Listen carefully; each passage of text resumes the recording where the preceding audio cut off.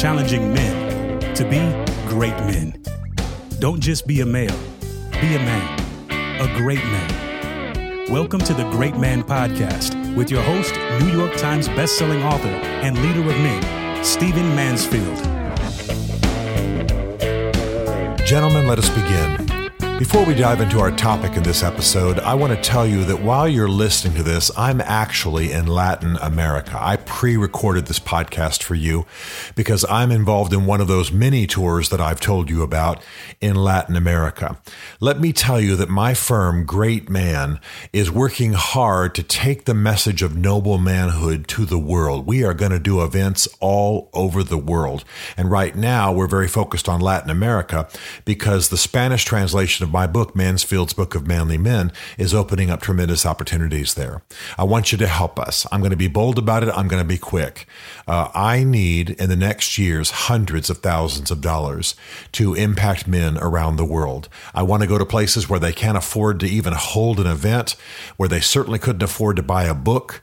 I want to be able to give them books. I want to be able to pay for the venue. I want to be able to fly good men's teachers over there, put them up, pay them a little bit of money. I want to be able to impact men around the world. And some of the men who most need to be impacted are in the most impoverished areas. So we're going to try to change manhood in our generation, and it's going to take some money. I promise not to bother you. I'm not going to besiege you. If you've sent us your email, we're not going to use that to, constantly hammer you for money. But I don't mind mentioning it from time to time on this podcast. You'll see mechanisms for giving when you go on our website, GreatMan TV, GreatMan.tv. And we really, all those of us, especially in the West and in North America, where we're really seeing a great man movement arise and a noble men's movement going forward powerfully, we want to be sure and be generous so that the rest of the world, so the men throughout the globe can be impacted. So that's what I want to say to you. Please give generously. If you are in charge of church budgets or corporate benevolent budgets or any of that kind of thing, please talk to us. Please communicate with us. I want to be very open and transparent. This is not paying my salary. This is not buying me another house or buying me a jet. There's nothing like that going on. This money will be used to impact men around the world, and we're going to need a lot of it. Okay, enough said. I want to talk to you in this podcast about the difference between relief and restoration. Relief and restoration. I'm concerned that some men focus on relief when they should be focused on restoration. Let me tell you the difference. Relief is short term. Relief is the glass of wine that you have. It's the food that you eat. It's the rest that you get. It's the jacuzzi. It's the massage. It's whatever you do for short-term relief. For short-term lifting of the weariness or the pain or the exhaustion or what have you. Relief is, again, short-term.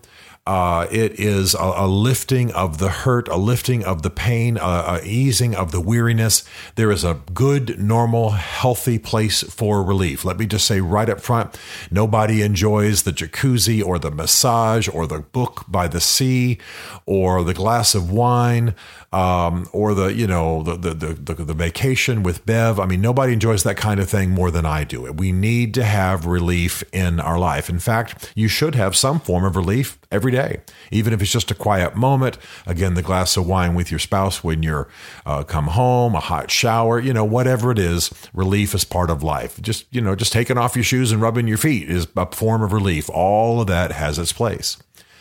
What we tend to do, though, is we tend to lean toward relief for things that really need restoration.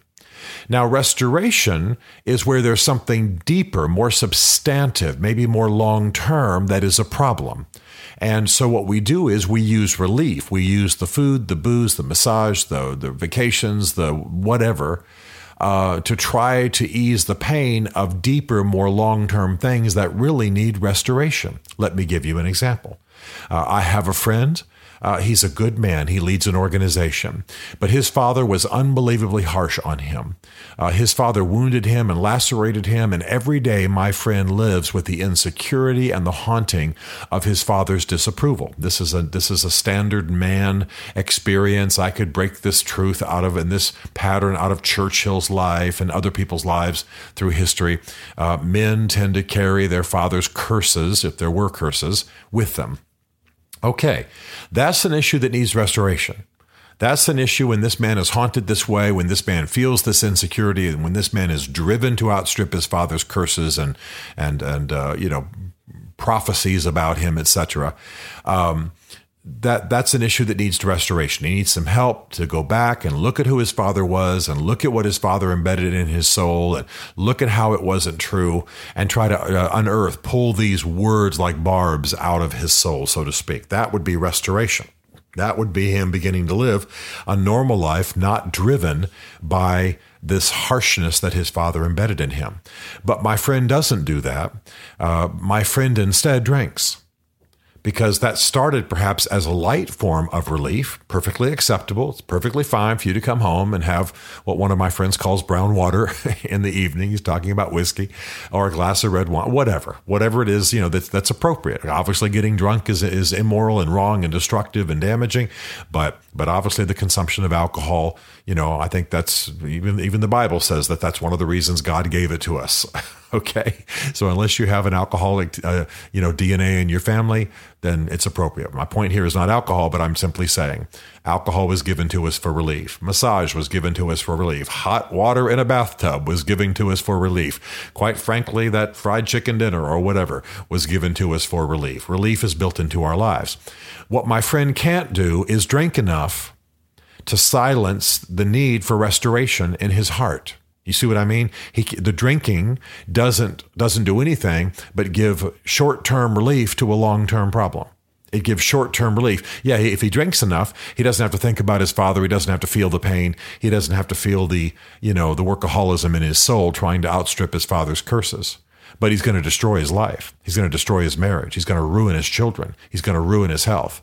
He's going to do something stupid. He's going to get arrested, and then he's going to get fired from his job, or he's going to end up in prison for having killed someone, and all that kind of stuff that comes from drinking too much. And all of it is because he's not capable of turning and facing the need for restoration in his soul, in his heart, the more long-term thing he needs. Okay? Let me take another example of a gentleman I know. And by the way, I'm sharing both these stories with permission. Both of these men have said, yeah, I'm realizing the cycle. You're helping me. You're welcome to talk about it without mentioning my name. Another friend of mine is almost 400 pounds. He too leads a company, an organization. And in his situation, he was horribly abused when he was young, sexually and otherwise. And so he eats to medicate, and, psychologists might tell us he also eats to not be physically attractive so he's not abused. There may be a little boy inside of him saying, let's be fat and they won't want us, because that's what happened when he was young. He was apparently, cute and attractive and in ways that drew perverts. And so, and these are all his words, by the way. He's telling me this. So now he's 400 pounds. He's eating to medicate his pain. He's also perhaps, beneath the surface in ways maybe he doesn't recognize, eating to be unattractive. And because he thinks that'll keep the abusers away. And so he's ruining his life. He's less effective than he could be. He's shortening his life. His family loves him, but they're concerned and maybe a little embarrassed. And this guy is going to live his life in pain. What does he need? He needs restoration. He doesn't just need relief. Thank God for the relief of a good meal. May we all enjoy that every day, that we're not fasting or training or something. But if you go after that kind of relief for issues that need restoration, well, there's not enough food in the world to kill that pain, so you'll eat yourself into oblivion. You understand what I'm saying? And thus our addiction to pills, and thus our addiction to workouts and making our bodies to trying to craft our bodies in a certain way, or our addiction to work, or our addiction to ownership, or we try to get relief through whatever. I know people who take about 7 vacations a year. Great, fine. If you can afford it and that's what you want to do, do it. But if you're doing it to create relief for something that needs restoration, Well, see, you're now in addiction land. You've gone from just the normal righteous relief we all need built into our lives all the time, year round, and instead you've begun to step into addiction land. Yeah, owning cars can be an addiction. Yeah, vacations can be an addiction. Yeah, massage. I know guys who have massage just almost twice a day, and I'm thinking there's something else going on there. Now, my point's not to condemn or preach or, be harsh. My point is to say, I want you to be whole. I want you not to be given to addictions. I want you to be good, noble, righteous, great men. And if what you're doing is using relief to mask something that needs restoration, if what you need to do is turn and face your father, whether he's alive or not, just face his impact in your life, or face your mother, or face your failure, or face the thing that former wife said, or whatever, all of it, face your own failures, face your own criminal years, face your own whatever it is, and you're using relief, trying to use relief to address what needs restoration, well, you're gonna end up in addiction land. You're gonna end up just trying to do too much of a form of relief, and it will frankly never mean restoration. These are two different critters, relief and restoration. So in a normal life, in a healthy life, you have relief going on all the time. Like I say, it's as simple as rubbing your feet when you take your shoes off at the end of the day. It's as simple as the stretch you do at your gym. It's as simple as the glass of wine you have with your wife when you come home. It's as simple as the good meal and putting your feet up and watching the reruns of The Closer or whatever. That's relief. All that's relief. Touching each other and romantically and going on vacation. All of this is relief that's built into our lives. That's why we have weekends. That's why there's 5 o'clock when the work comes to an end. We need relief. We can't be all about the hard stuff.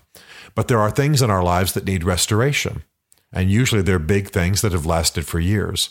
And they're driving insecurities, their pains, their curses, their words that echo in our minds, the haunting of our past. Those things need restoration. And if you try to relieve them, well, you'll be eating fried chicken 24/7 for the rest of your life. You'll be shoving Oreos into your mouth. You'll be putting a white powder up your nose. You'll be putting Jack Daniels, looking at the bottom of a bottle of Jack Daniels about every half a day. And all of that will destroy your life. Why am I saying this? Because I want you to be whole. Because I want you not to mistake the need for restoration for the need for relief. I want you not to step into addiction land. And men in particular can be haunted about their pasts because they don't turn and face them. We tend to muscle up. We tend to bull our way through it. We tend to push, and we think we can outstrip it. But the father's curses, as in the example of Winston Churchill that I have in my book, Mansfield's Book of Manly Men, you have to turn and face it eventually. You have to somehow deal with it. Otherwise, you'll try to drink it to death to keep it from haunting you, and it just doesn't work that way.